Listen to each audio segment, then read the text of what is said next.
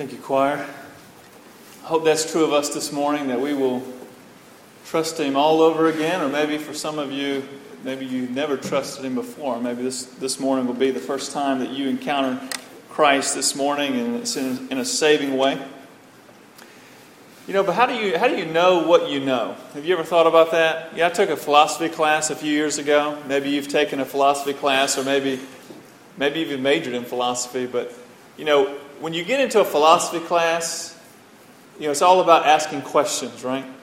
Asking questions like, how do you know what you know? And you can spend days and weeks and months on end diving into all the ins and outs of what it means to know and how you know. And I'm going to give a drastic oversimplification to my definition or description of how we know what we know. And it doesn't really do justice to this field. And if you ever want to study more about how you know what you know, it's called epistemology is the fancy term for it.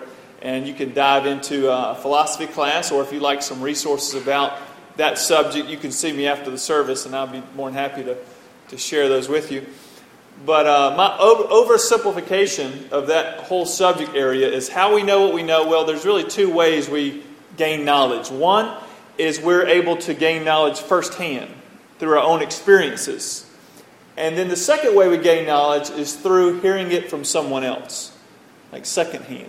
You know, many of us have children or grandchildren starting back school here shortly. You know, and they're going to be learning about things that they're learning secondhand. They've never experienced certain things, but they're learning about things from books and other people's experiences. And yet some of us have learned things firsthand. You know, we've experienced those things ourselves. And so there's two simple ways of gaining knowledge. And I want to share an illustration that I think uses both of those ways, and maybe you'll shed some light on this idea. And if you have children or you've been around children for any amount of time, this will probably make sense. You know, there's been a number of scenarios that have occurred in my family where I have told my children not to do something because it could cause them harm, and they do it anyway. So you have all these different scenarios. But one scenario stands out. It happened actually just this past week. You know, the family, we're all down at the beach on vacation. And, you know, C and I take the kids out on this walk, on the sidewalk next to the water. And the sidewalk's real bumpy. And, you know, my youngest child, Lily, is running around. And I said, Lily, you may not want to keep running around. The sidewalk's kind of bumpy. You know, you're wearing these certain type of shoes, and it's going to be very easy for you to fall. And, you know, if you fall on that bumpy sidewalk, it's going to hurt. Well, you know, some things you just have to learn firsthand, right? So she keeps running around, and next thing you know, she just bites the dust. And so I obviously run to her and pick her up and comfort her, and, you know. But I'm thinking to myself, you know, if you'd have listened to me, you know, gained that secondhand knowledge and paid attention to it, you would not have fallen and scraped your knee. But, you know, there are just some things that we have to learn firsthand. You know, secondhand just won't do. And I don't know if you all can relate to that, but you know, the past 2 weeks, last week and this week, we've been talking about a series on reaching out to others, sharing the gospel with other people. And last week we talked about this idea of showing and telling Christ. You know, when you're out in the world, in your workplace, in your neighborhood, within your family, in the classroom, wherever you are, your lives and your speech is either confusing or clarifying the gospel to people around you. And so you're out in the world and you're kind of a billboard for Christianity. You know, you're trying to show and tell who Christ is. Well, this week we're going to talk about something very similar. There is some overlap, but it's a little different twist on this idea of reaching out. And it is going to be entitled what I'm calling Come and See. So there's the show and tell, and then there's a come and see. You know, last week we looked at Paul's letter to the Corinthians, the first letter, or we call it 1 Corinthians chapter 9. And we saw Paul's ministry philosophy. And we saw that Paul was willing to do just about anything, become whoever he needed to be. In other words, he could accommodate himself to whatever situation in order that he would communicate the gospel of Jesus Christ accurately and accessible to those he's talking with. This showing and telling of the gospel. And this week we're going to talk about what it looks like to to come and see, to bring people into an invitation to encounter Christ. And to do that, we're going to look at a passage in John chapter 4. And in this passage, we're going to see an interaction between Jesus and the Samaritan woman. And I think as we look at this interaction, there's a number of things we could be looking at in this interaction. We could spend a lot of time walking through this passage. But what I want to do is briefly enter into the interaction and walk through it with you, and then focus on how this woman reacted once she found out that Jesus is the Messiah. So first we're going to walk through the interaction, and then we're going to revisit how she reacts once she finds out that Jesus is the Messiah. So in John chapter 4, if you've got a Bible, turn there. If you don't, there's a Bible in the front of you, in the pew in front of you, you can use. And we're going to pick it up in verse 1 in John chapter 4. It says, "Now when Jesus learned that the Pharisees had heard that Jesus was making and baptizing more disciples than John, although Jesus himself did not baptize, but only his disciples, he left Judea and departed again for Galilee. And he had to pass through Samaria. So he came to a town of Samaria called Sychar, near the field that Jacob had given to his son Joseph. Jacob's well was there, so Jesus, wearied as he was from his journey, was sitting beside the well. It was about the 6th hour. A woman from Samaria came to draw water. Jesus said to her, 'Give me a drink,' for his disciples had gone away into the city to buy food. The Samaritan woman said to him, 'How is it that you, a Jew, ask for a drink from me, a woman of Samaria? For Jews have no dealings with Samaritans.' Jesus answered her, 'If you knew the gift of God and who it is that is saying to you, "Give me a drink," you would have asked him, and he would have given you living water.' The woman said to him, 'Sir, you have nothing to draw water with, and the well is deep. Where do you get that living water? Are you greater than our father Jacob? He gave us this well and drank from it himself, as did his sons and his livestock.'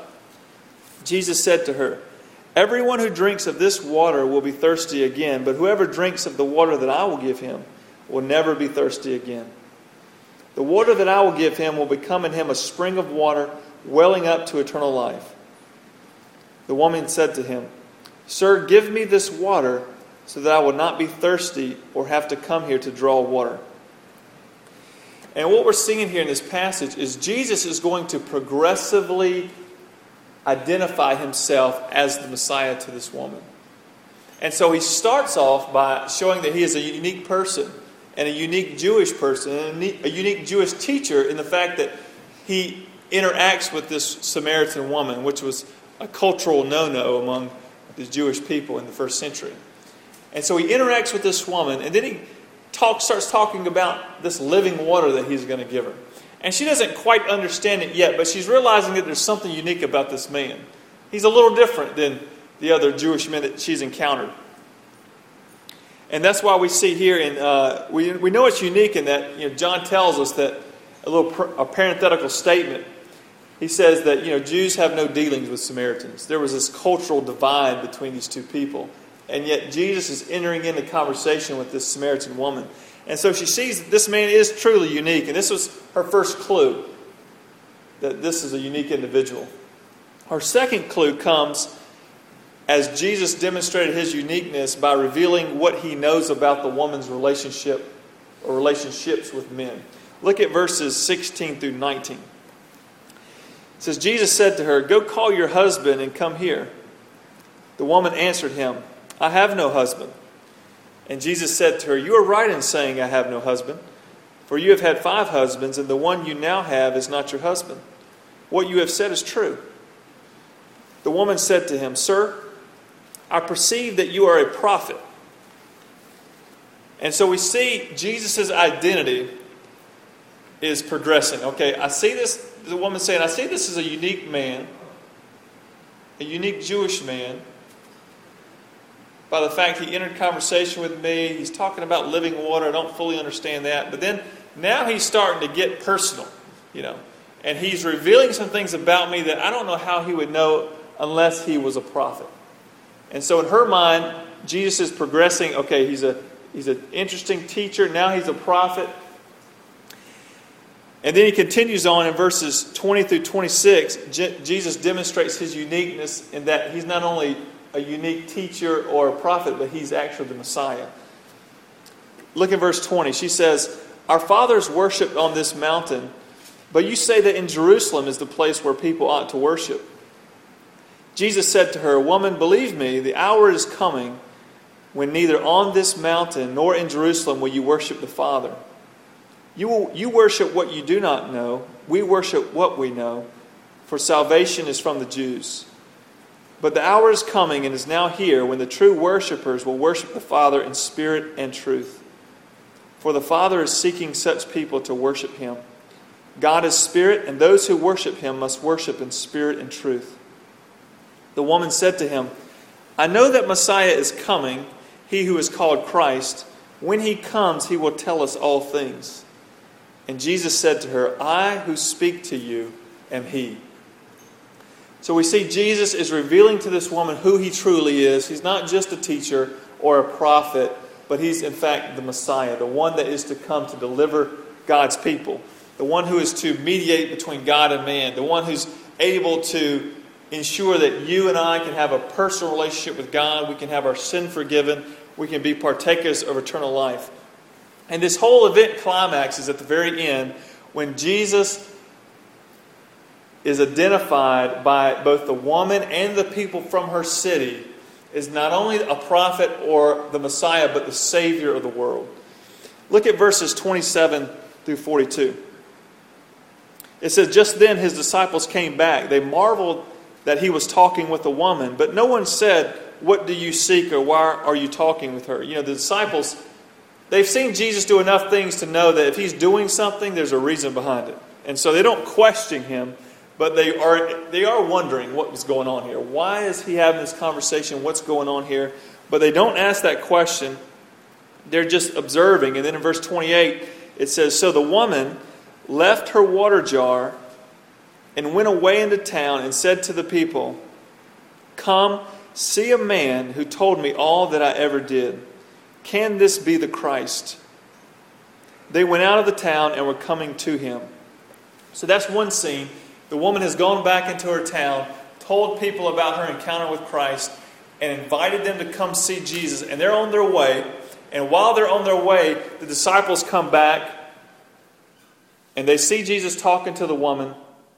And then as the woman leaves, Jesus has this conversation with the disciples in verse 31. It says, "Meanwhile, the disciples were urging Him, saying, 'Rabbi, eat.'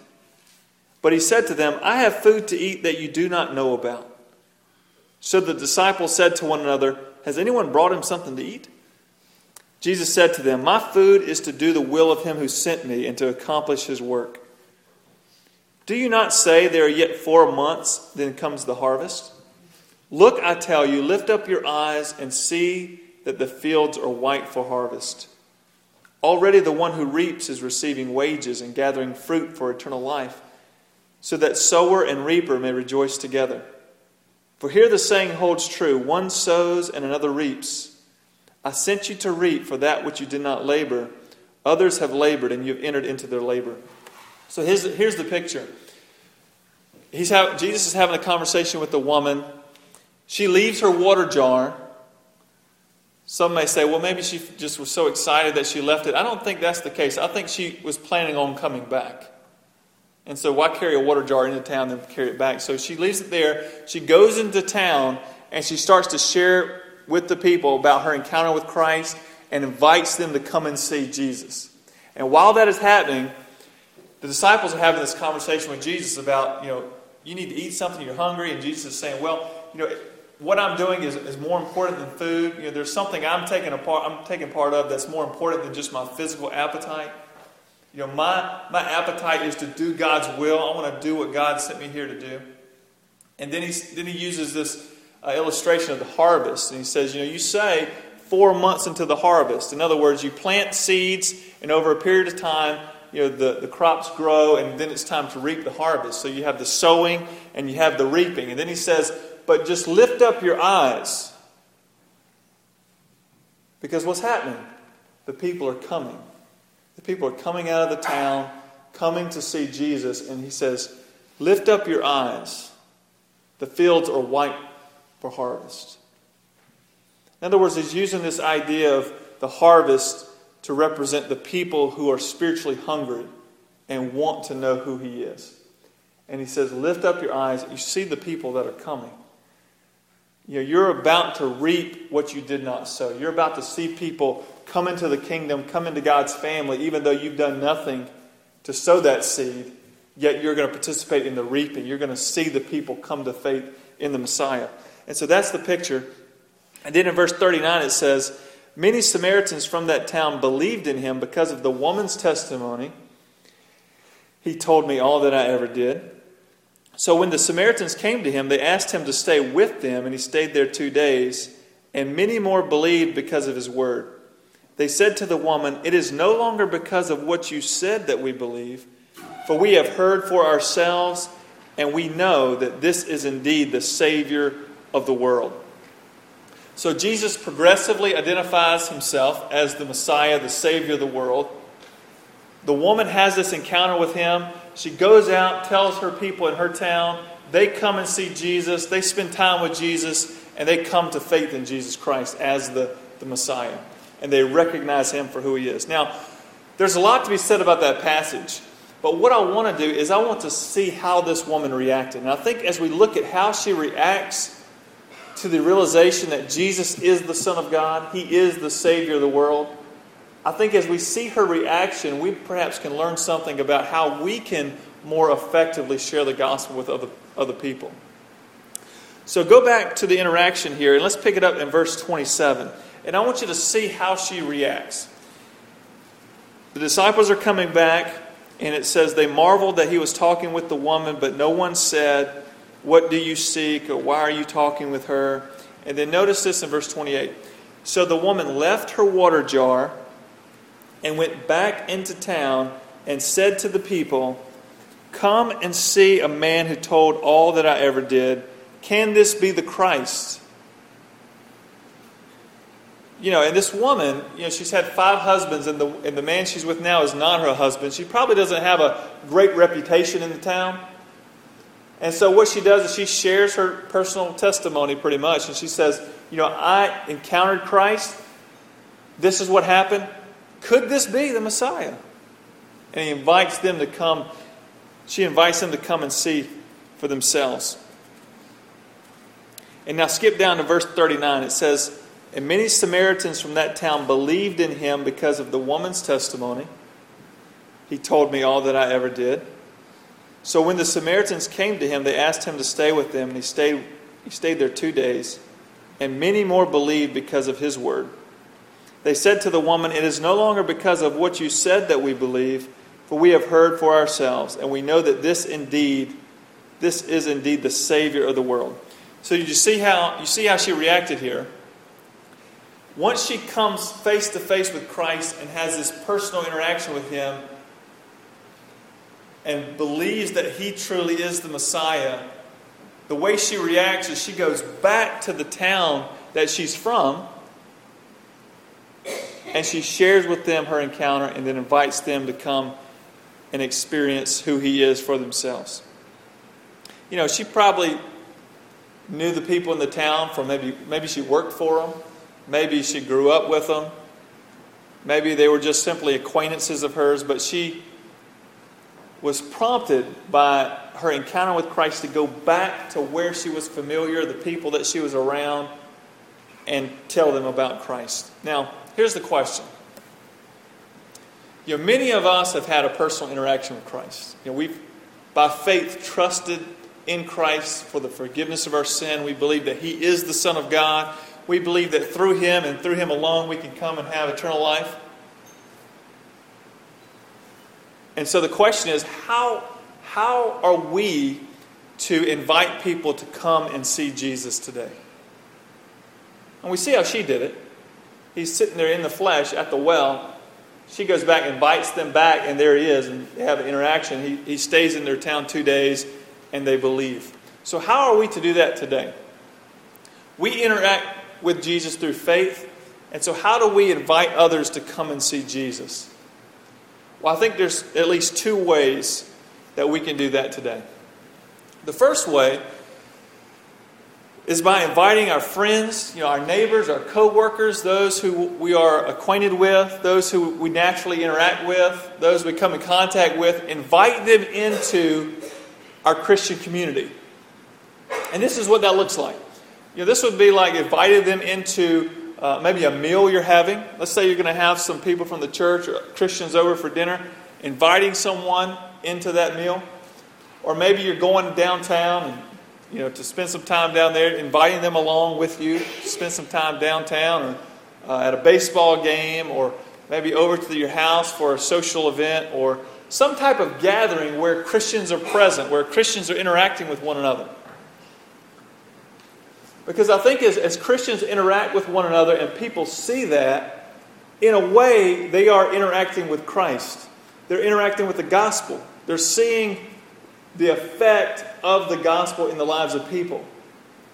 And so one of the ways that we can invite people to come and see Jesus is by inviting them into our community. And I think we see this even in Jesus' prayer in John chapter 17, when he prays to the Father for his disciples and those who would come and follow him even after his disciples. And I want to read verses 16 through 23 in John 17, because I think this prayer sums up what I'm saying here. In verse 16 it says, Jesus says, "They are not of the world, just as I am not of the world. Sanctify them in the truth. Your word is truth. As you sent me into the world, so I have sent them into the world. And for their sake I consecrate myself, that they also may be sanctified in truth. I did not ask for these only, but also for those who will believe in me through their word, that they may all be one, just as you, Father, are in me and I in you, that they also may be in us, so that the world may believe that you sent me. The glory that you have given me, I have given to them, that they may be one even as we are one. I in them and you in me, that they may become perfectly one, so that the world may know that you sent me and loved them even as you loved me." So as the church, as the community of those who follow Christ, we represent Christ to the world, both individually and in our community. So last week we talked about showing and telling the gospel in and through your lives wherever you are. And now I'm talking about how we as a community can represent Christ. How we interact with each other demonstrates to the world the power of the gospel. Now, it can either demonstrate a great power or very little power. How we interact with each other as Christians is the testimony of whether or not we've had an interaction with Christ. And so as what Jesus is praying there is as we interact with each other, people will see that God has truly sent Christ into the world. And so the first way that we can invite people to come and see Christ is to invite them into our community. Invite them into our lives, and so they can see the interaction between us and other Christians, and how we treat one another, and how the gospel changes how we view people, how we treat people, etc. So the second way that we can invite people to come and see Jesus is to invite them into gatherings where God's word is being taught, rightly proclaimed. Now I think we see this in Romans chapter 10, verses 13 through 15, when Paul writes, "For everyone who calls on the name of the Lord will be saved. How then will they call on him in whom they have not believed? And how are they to believe in him of whom they have never heard? And how are they to hear without someone preaching? And how are they to preach unless they are sent? As it is written, how beautiful are the feet of those who preach the good news." And so on the one hand, we can proclaim Christ through our interaction with each other as Christians. And also we can proclaim Christ by teaching God's Word. And so this might look like inviting someone to your small group Bible study. This might look like inviting someone into your Sunday school class or into our worship service at 11 o'clock. Or it might look like inviting a friend to like a Just Give Me Jesus conference that's coming up in September, this women's conference. It may be inviting a friend to that. It's inviting a friend to something that you know God's Word is going to be proclaimed and they're going to have an interaction with Christ. Because we know God's Word points everybody to Christ. That's what it is. That's what it does. And so if God's Word is being proclaimed, then people will have an interaction with Christ. And so if we're going to see people have this saving interaction with Christ, then we must be both showing and telling the gospel in our everyday lives, everywhere we go, in every interaction we have with everyone we meet. And also, we need to be inviting people to come and see Christ by inviting them into our community and inviting them into places where they're going to hear God's Word being taught. And I think as we do these things, as we live out the gospel both wherever we are in the world at any given moment, as well as bringing them into community, living out community, teaching the gospel, as we do these things, I think we'll see, just like this woman saw, many people from our town believing in Christ, not because of just what we've said, but because of their personal interaction with Christ of the Scripture. So the question is, who can we invite? Who can we invite into our community? Who can you bring along with you? This takes some initiative. It takes you stepping out of your comfort zone. I'm sure this woman was not very comfortable going back to the town where her reputation was probably not the best, but yet she did it, and she said, I had this experience, this encounter with a person that I really think it's in your best interest to come and see for yourself and learn about. If He is the Savior of the world, if Christ is the Son of God, if He is the Savior of the world, if He's the only way for someone to know God, then it seems like there should be some compulsion within us to say, I want others to know Him. So who can we invite? Who can we bring along? Who can we share our life with? Who can we invite to Sunday school or a Bible study or to this conference coming up or to church? There's a date coming up. I mentioned it in the announcements. September the 9th. There's nothing overly special about that day, but we're calling that Sunday Welcome to the Hill Sunday. And we're gonna do all that we can that day to help people that are visiting our church, as well as members of our church, you all as well, to feel welcomed. We're gonna have extra greeters all around the church, showing people how to get where they need to go. Encountering a smiling face when they come upon the church grounds here. We're going to have information about our church, about what's going on in the life of our church. We're going to have a free lunch after church for all of our guests, free of charge to them, because we want to just invite them in, not only to hear the gospel during one of these services, maybe Sunday school or a worship service, but also we just want to interact with one another and demonstrate the gospel for our guests. And we want to invite them into that. And we want to pay for their lunch. And we're going to invite them for free to come and partake of lunch with us. And there are tickets. They look like this. Welcome. It's like a little welcome mat. Welcome to the Hill, September the 9th. And on the back gives you all the information about Sunday school and morning worship and evening Bible study and information about the lunch. Now this is a great opportunity for you and me to put these sermons into practice. And so what I want to challenge us with this morning is that we would pray. We would start praying today. And leading up to this time, that, Lord, would you put in my mind, would you open doors of opportunity? Would you help me see those opportunities where I can invite someone to join me for Sunday school, invite them to the worship service at 11, invite them to lunch. This is a great opportunity for us to step out in faith and ask the Lord to use us to invite people in so they can experience not only the teaching of the gospel, but the living out of the gospel in this community of ours here at the Hill Baptist Church. And I also want to challenge us to commit to act. Not only to pray, but be willing to be available. Be willing to actually extend the invitation. To hand out a ticket to somebody, to a family, to a friend.